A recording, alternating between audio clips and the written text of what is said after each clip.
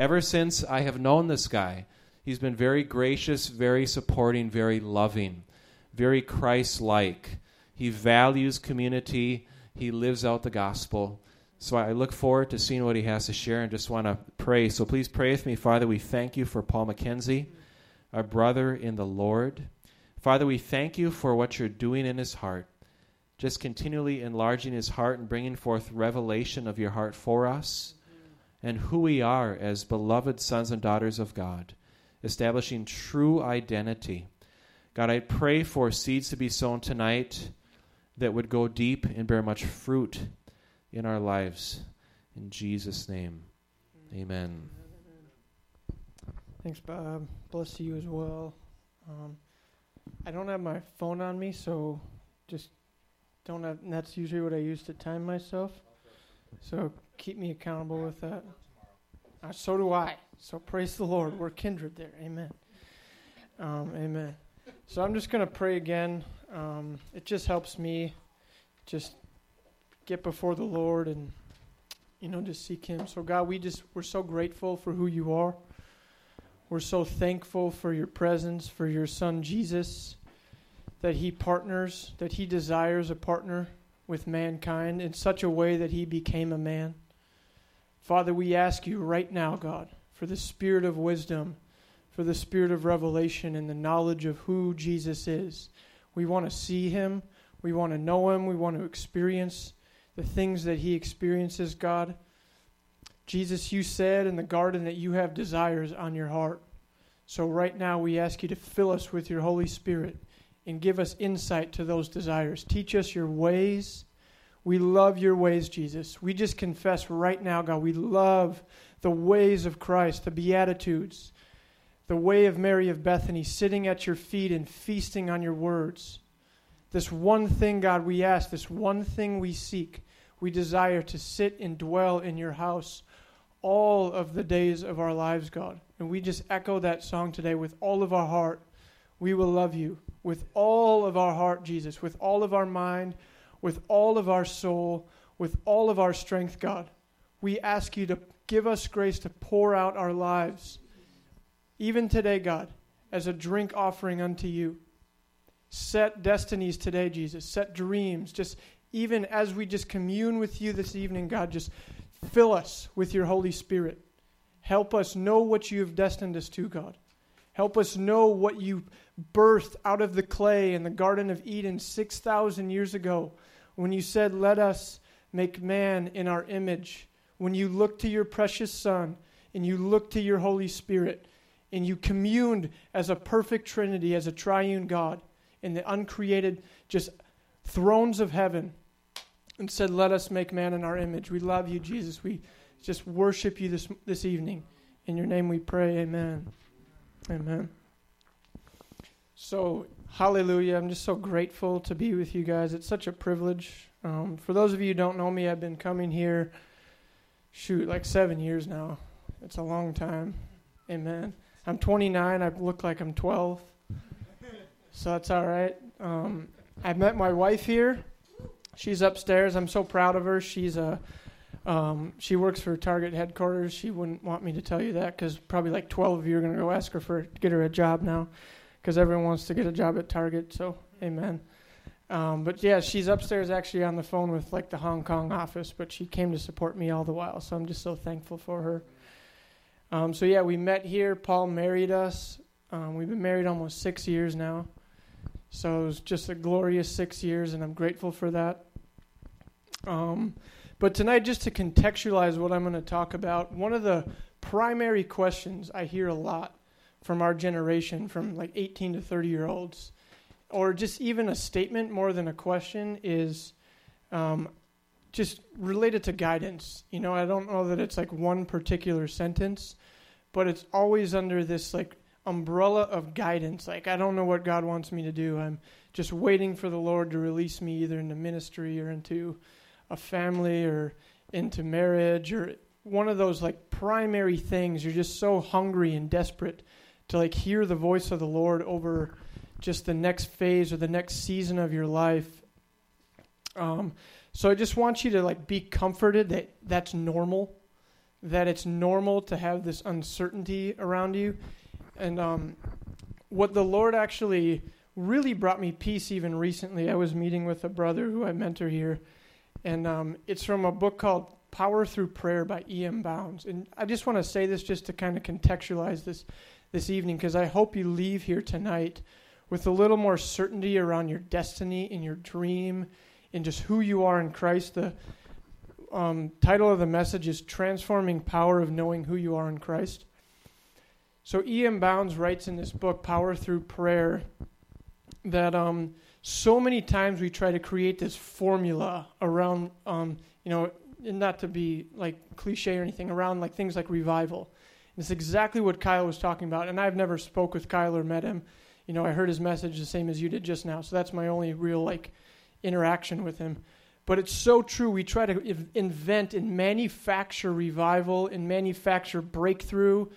And E.M. Bounds says, much like Paul the Apostle calls it my gospel, God makes the man and the man makes the message. And so what he means by that is we see these messages up here today, and it's like 20, 30 minutes you guys get to spend with me. But it takes Jesus like 20 to 30 years to make men look like him, because we're stubborn and we're broken and sin is intense. So I just want to encourage you not to just get so consumed by the process, to get so anxious. And that takes grace, and we're going to talk about that tonight. You don't have to strive to be peaceful. But just that whole reality of just trusting Jesus to make you. And he's going to do it really, really well. I promise you that. Amen. And when we met a couple weeks ago when Andy spoke on marriage, such a big question mark in our minds is how do we know if it's the real one?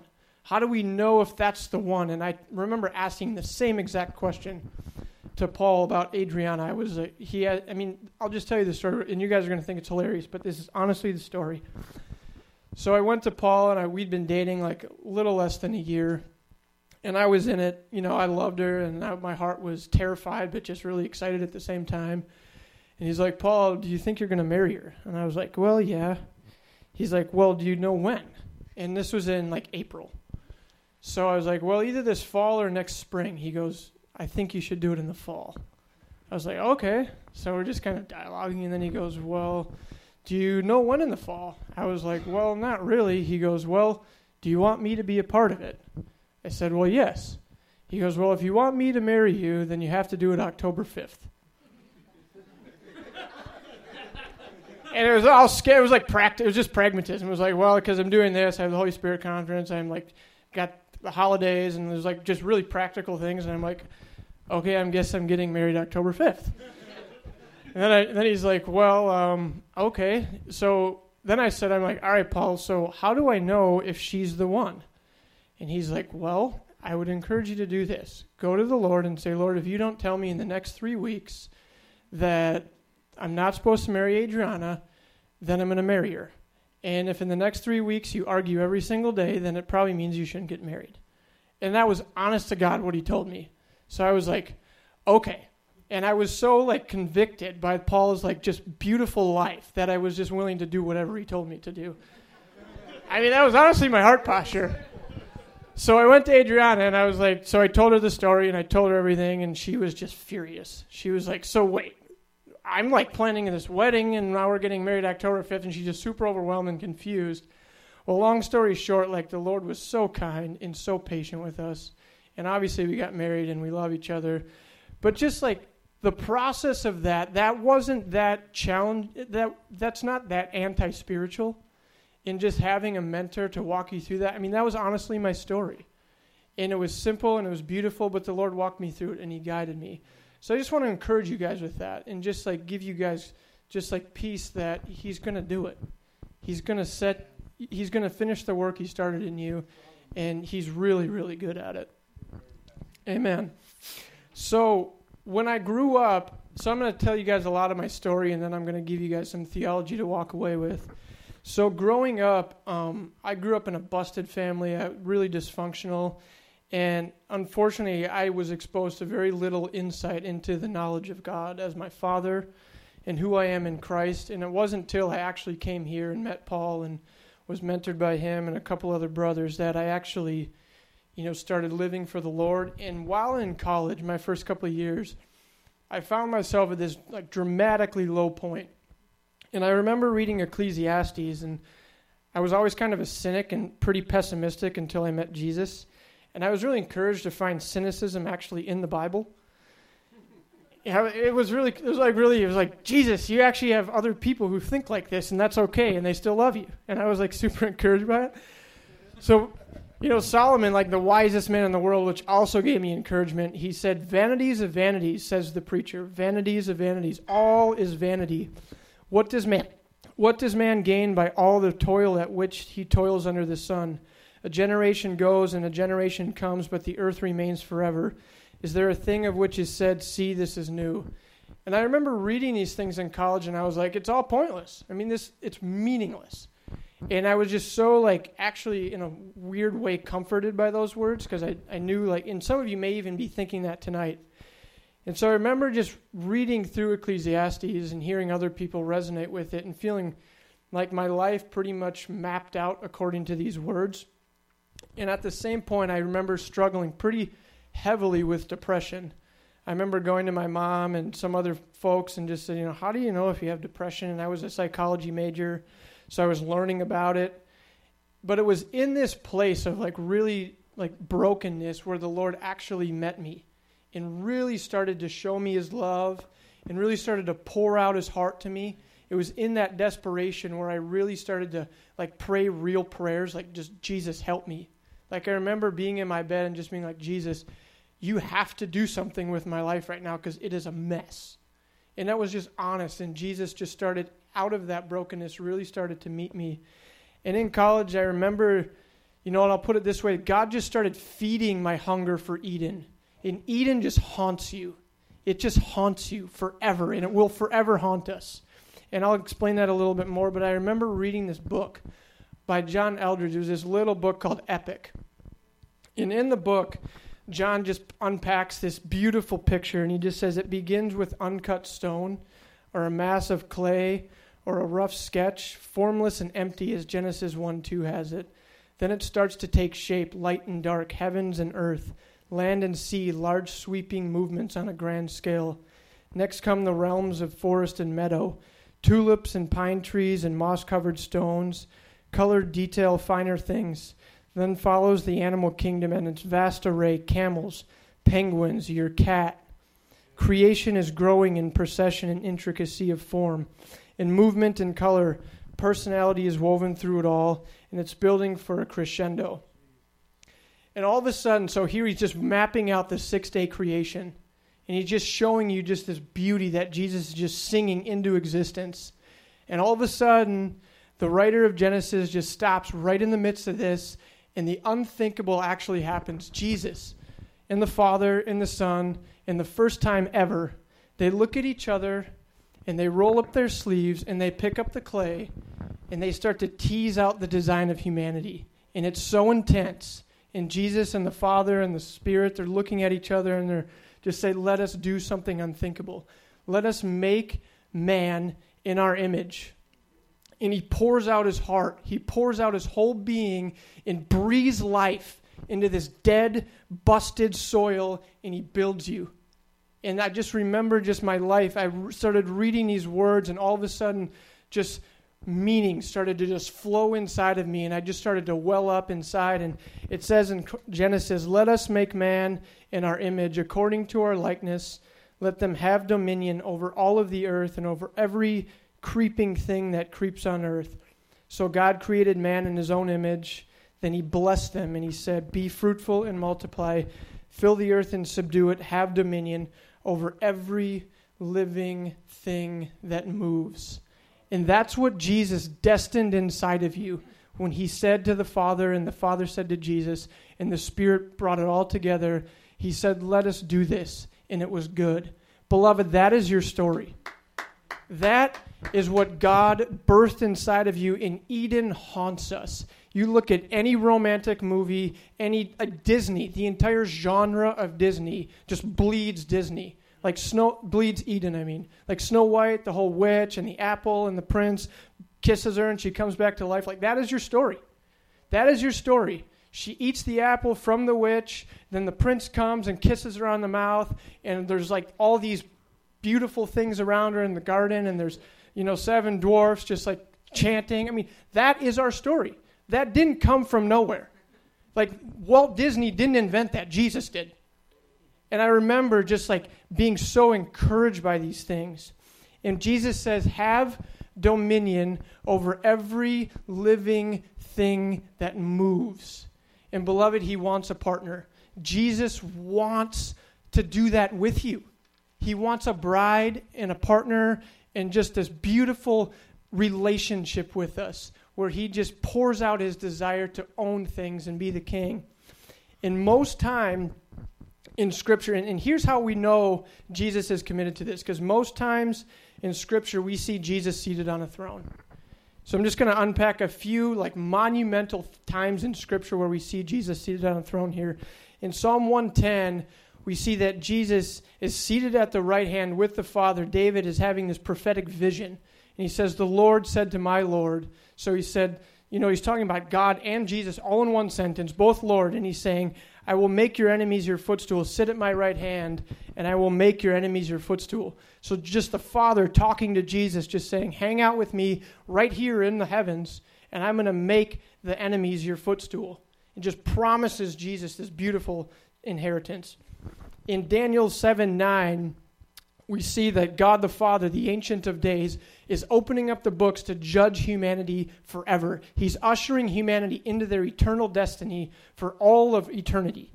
And he says, in Daniel's in this vision, he says, I kept looking until thrones were set up and the Ancient of Days took his seat. So we see the Ancient of Days on his throne. His vesture was like white like snow, and the hair of his head like pure wool. His throne was ablaze with flames, his wheels like a blaming fire. In Revelation 4, Jesus pulls up John into this prophetic vision where he lays out the blueprint of the entire end time story where Jesus will cleanse the earth of sin forever, and Jesus is seated on a throne.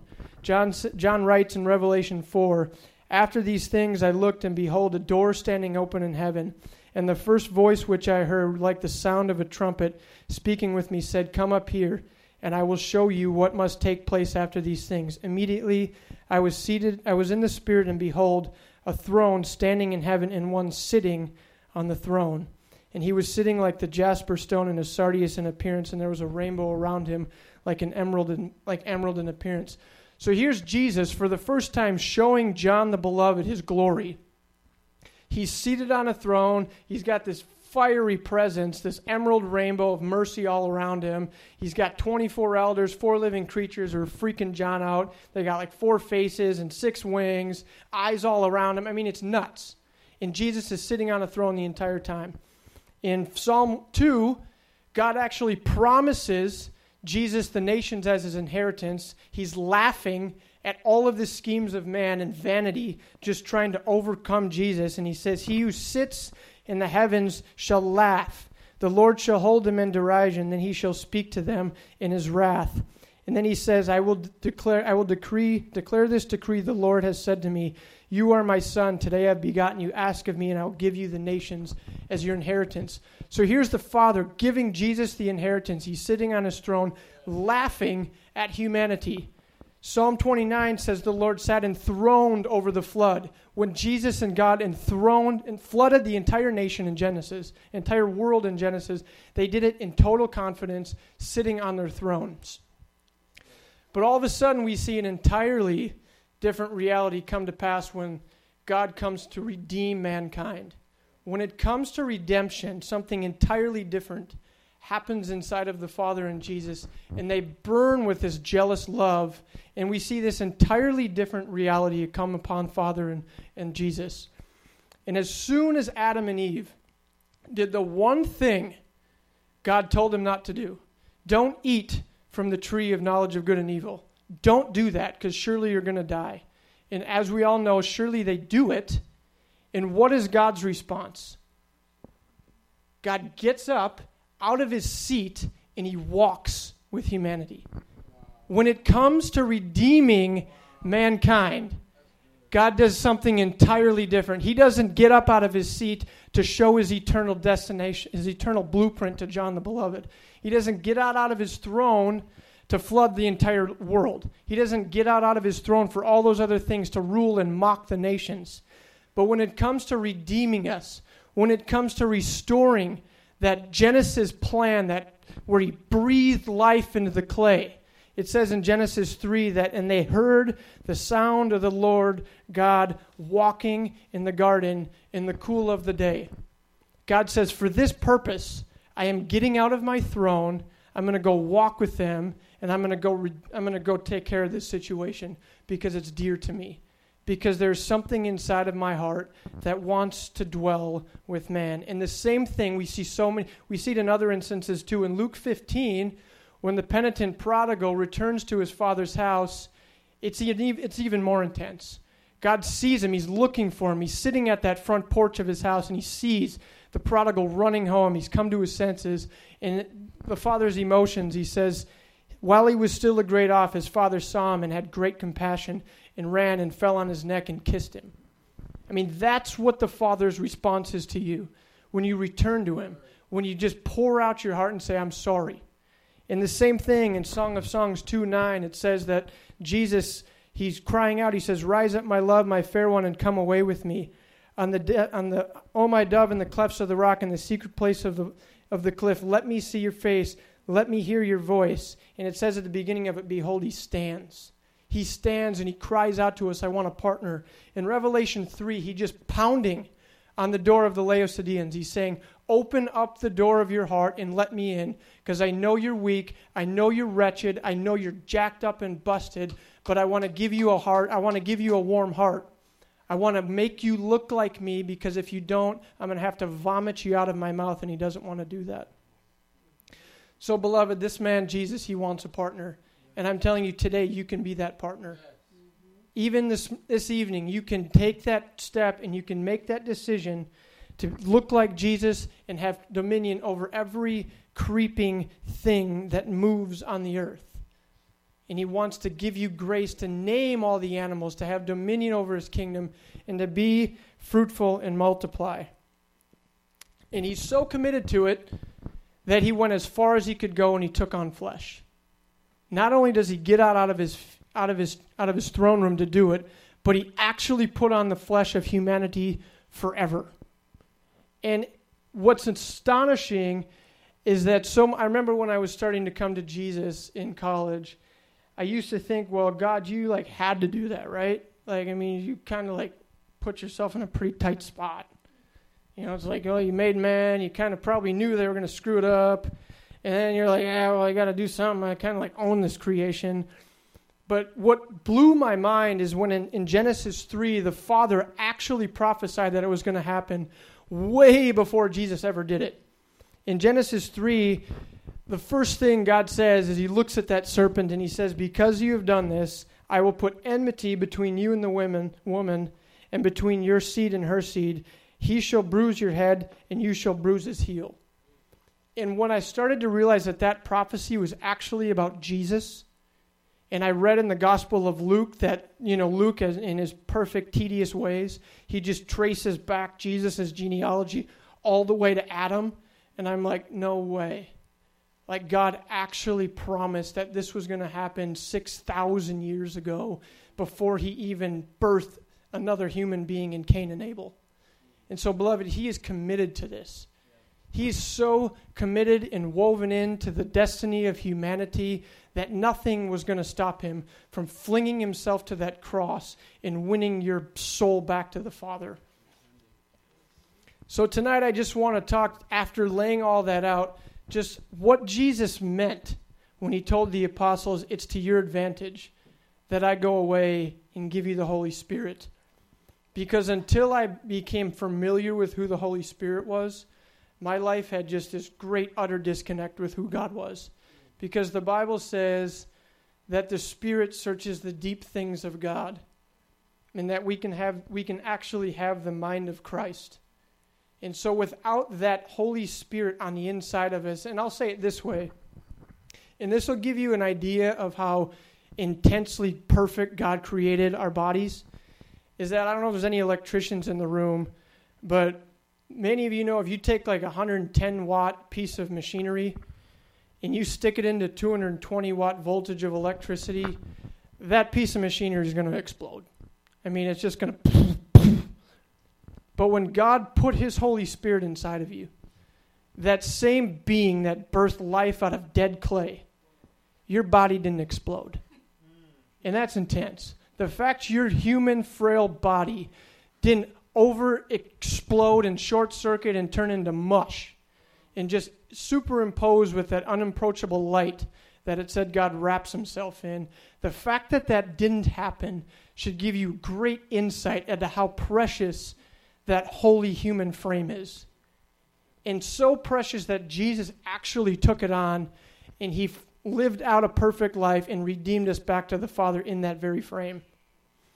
So when Jesus took his Holy Spirit and said it's to your advantage in John 16:7, he says, I tell you the truth, it's to your advantage that I go away, for if I do not, the helper will not come, but if I go, I'll send him to you. I mean, that reality that Jesus said it's to your advantage, that was the very blueprint and recipe that's going to perfect our human bodies, that's going to walk out that creation story. When Jesus says, I'll complete the work that I started in you, and when he said, let us make man in our image, it's the very work of the Holy Spirit inside of us that's actually going to see it come to pass. And it's perfect because Jesus doesn't make mistakes. Jesus didn't mess it up. And the Bible says, John says in Revelation, he was and is to come. And that speaks to how deeply involved Jesus is in the destiny of our human bodies. Jesus is so good at this. I mean, it's so easy for us to see all just this madness, the human trafficking, the abortion rates, the divorce rates. It's so easy for us to see that and get consumed by it and just question Jesus' leadership. But beloved, I tell you, he's a genius. The man is a genius. And I'll say it this way, for Paul just to even run his family, like 6 kids and a wife and grandkids, and just uphold that and like be the leader of that is an enormous amount of work. Jesus does it in like 10 billion people. There's like however many billion now, then you count however many people died, however many people are going to exist beyond this. Like Jesus does it perfectly, and he's never makes one mistake. Hallelujah. So the fact that Jesus can do that, I promise you, he will see this come to pass. So just a little bit of theology, then we'll close in prayer here. In 2 Corinthians 5:17, Paul says, if anyone is in Christ, he's a new creation. All things have passed away. All things have become new, and that we might become the righteousness of God. So what helps, I think, understand what it means to be a new creation is we can have both a living condition and a legal condition. And a good analogy of it is thinking of a homeless beggar. So a good story is if there's a homeless beggar who sits underneath a bridge, and he's got the sign, we all know it, we wonder, like, is this for real, or is he going to use it for, buying booze or whatever he's going to do, and we question it, and we're like having this dialogue with the Lord. Like, think of that guy, and all of a sudden that guy inherits like $1 billion. Or let's make it more modest, like more realistic, $1 million. Let's say he has some rich uncle, he's the only living, ancestor on the earth, and he's like, shoot, I just inherited $1 million. Now, that guy has 2 choices. He can either go to the bank and cash that check for $1 million and inherit the money and take up the responsibility to spend it wisely and live out what it means to be a millionaire. But if he doesn't physically cash that check and doesn't do the things that it takes to go to the bank and sign his name on the dotted line and go get a driver's license to prove that he's the guy, if he doesn't walk those steps out, he'll live as a homeless beggar the rest of his life. But legally, that man is entitled to $1 million. And the same exact reality is with us and the Holy Spirit. Beloved, when Jesus died and took the keys of death and Hades forever, that legal transaction immediately took place, and you're righteous before Jesus.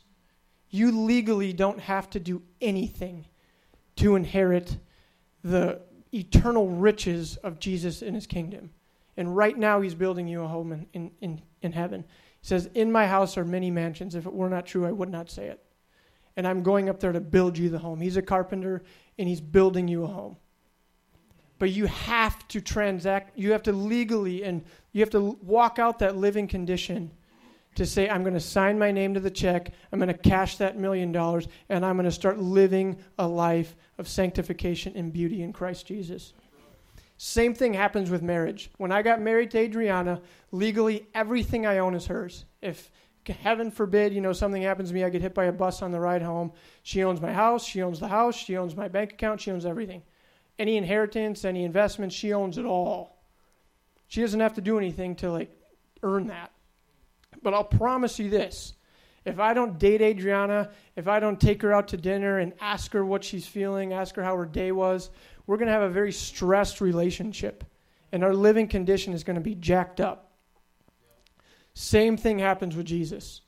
Legally, when you ask Jesus to be your Lord and Savior, and you make that faith and you make that righteous decision, legally you're good.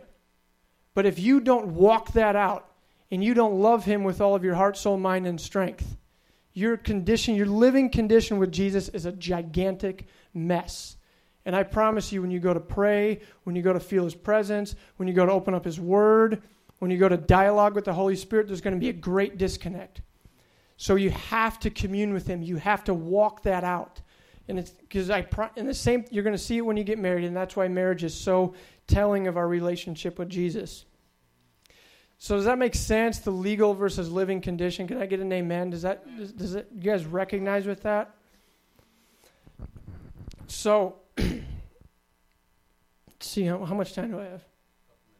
Okay. So I'll close with this. Sanctification is a process. So I started with that E.M. Bounds quote, just how it takes 20 years for God to make the man. Beloved, I want to tell you that 7 years ago, this message was so unreal to my heart. It didn't make any sense to me. But as you take those steps, as you take that journey, and you engage on that narrow road, it just starts to become normal. So I just want to encourage you tonight to let sanctification happen. And, sanctification is simply us becoming more and more like Jesus. And I don't know that it ever ends, because I'm pretty convicted that even after 1 billion years of being in heaven, I'm going to know Jesus more then than I know him today. And so I don't ever want to exhaust the resources of Jesus' heart and the resources of heaven and all that he has for me. I love the Misty Edwards song, How Far Will You Let Me Go? And How Abandoned Will You Let Me Be? I don't ever want to put a limit on what I'm going to let Jesus do in my heart. Ever. I don't care what it costs me, because nothing is more valuable than just having that relationship with Jesus. Amen. Amen. So if you're here tonight, hungry for more, hungry for reality, I want to say bless you. And I want to pray that the Lord gives you more hunger.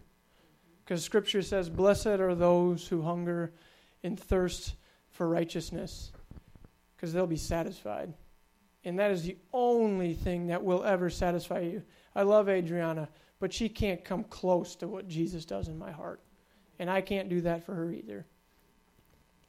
So I just want to pray for us. I want to, Paul, if you want to lead us in, altar ministry or music, whatever you think. I just want to, that's how I want to just leave you guys tonight.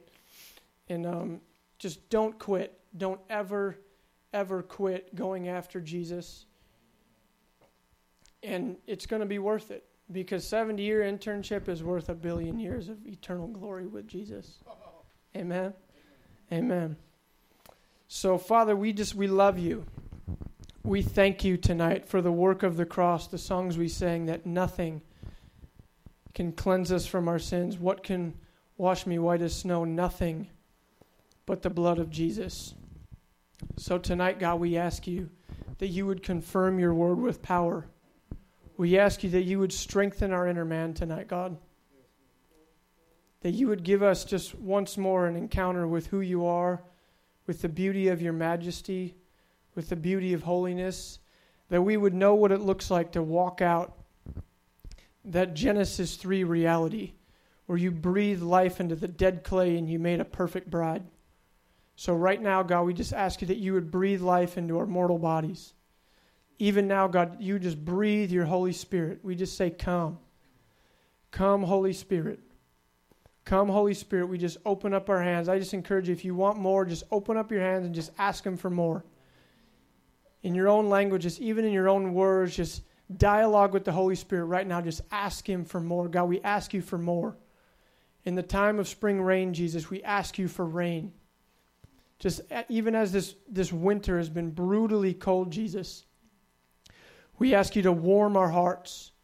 Warm our cold hearts with that fresh just wave of your Spirit, Jesus. With just that fresh presence. We ask you even now, God, that you would just unveil to us, mark hearts, mark destinies. I just ask you for dreams even this evening, God. That you would awaken people to their calling, to their ministry. Some of you, the Lord is going to call you to be a father, a mother, and that's what he wants you to do. And you don't have to be afraid of that. For some of you, ministry isn't going to be your primary calling. Your ministry may be to have 6 kids and work full-time as a janitor and just raise godly offspring and have 15 grandkids and just have a beautiful family, and that's cool. And Jesus is all over that. So, God, we just ask you for peace tonight, just as you do this, as you do your work, as you make us look more like you, as you make us pure and spotless bride, as you knock on the door of our hearts tonight, as you get up off of your throne room, and you come and you do what you love to do, and you create a partner that will dwell and minister with you in heaven for all of the days of your life. God, we ask you for a divine definition of greatness, that this one is the greatest in heaven, he who comes to me like a child. God, we ask you for greatness defined by Jesus, that we would come to you like children, and we would just say yes to you, and we would just invite the work and the ministry of the Holy Spirit, just the fruit of the Spirit. And so, I guess last testimony, I struggle with anxiety. So I just want to just admit that to you guys. But what really helped me when I was learning about the work of the Holy Spirit was this guy gave a message just about letting the ministry of the Holy Spirit do its work. And it was honestly this simple. When I started struggling with being anxious about my future or being anxious about whatever it was, a relationship or whatever, he just said, simply do this. Look into Galatians 5 and just say, thank you, Holy Spirit, for your peace. Thank you, Holy Spirit, for your love. Thank you, Holy Spirit, for your kindness. And I promise you that did so much to bring just calmness and peace to my heart. So God, we love you. We bless you. In your name we pray. Amen. Thank you, Paul.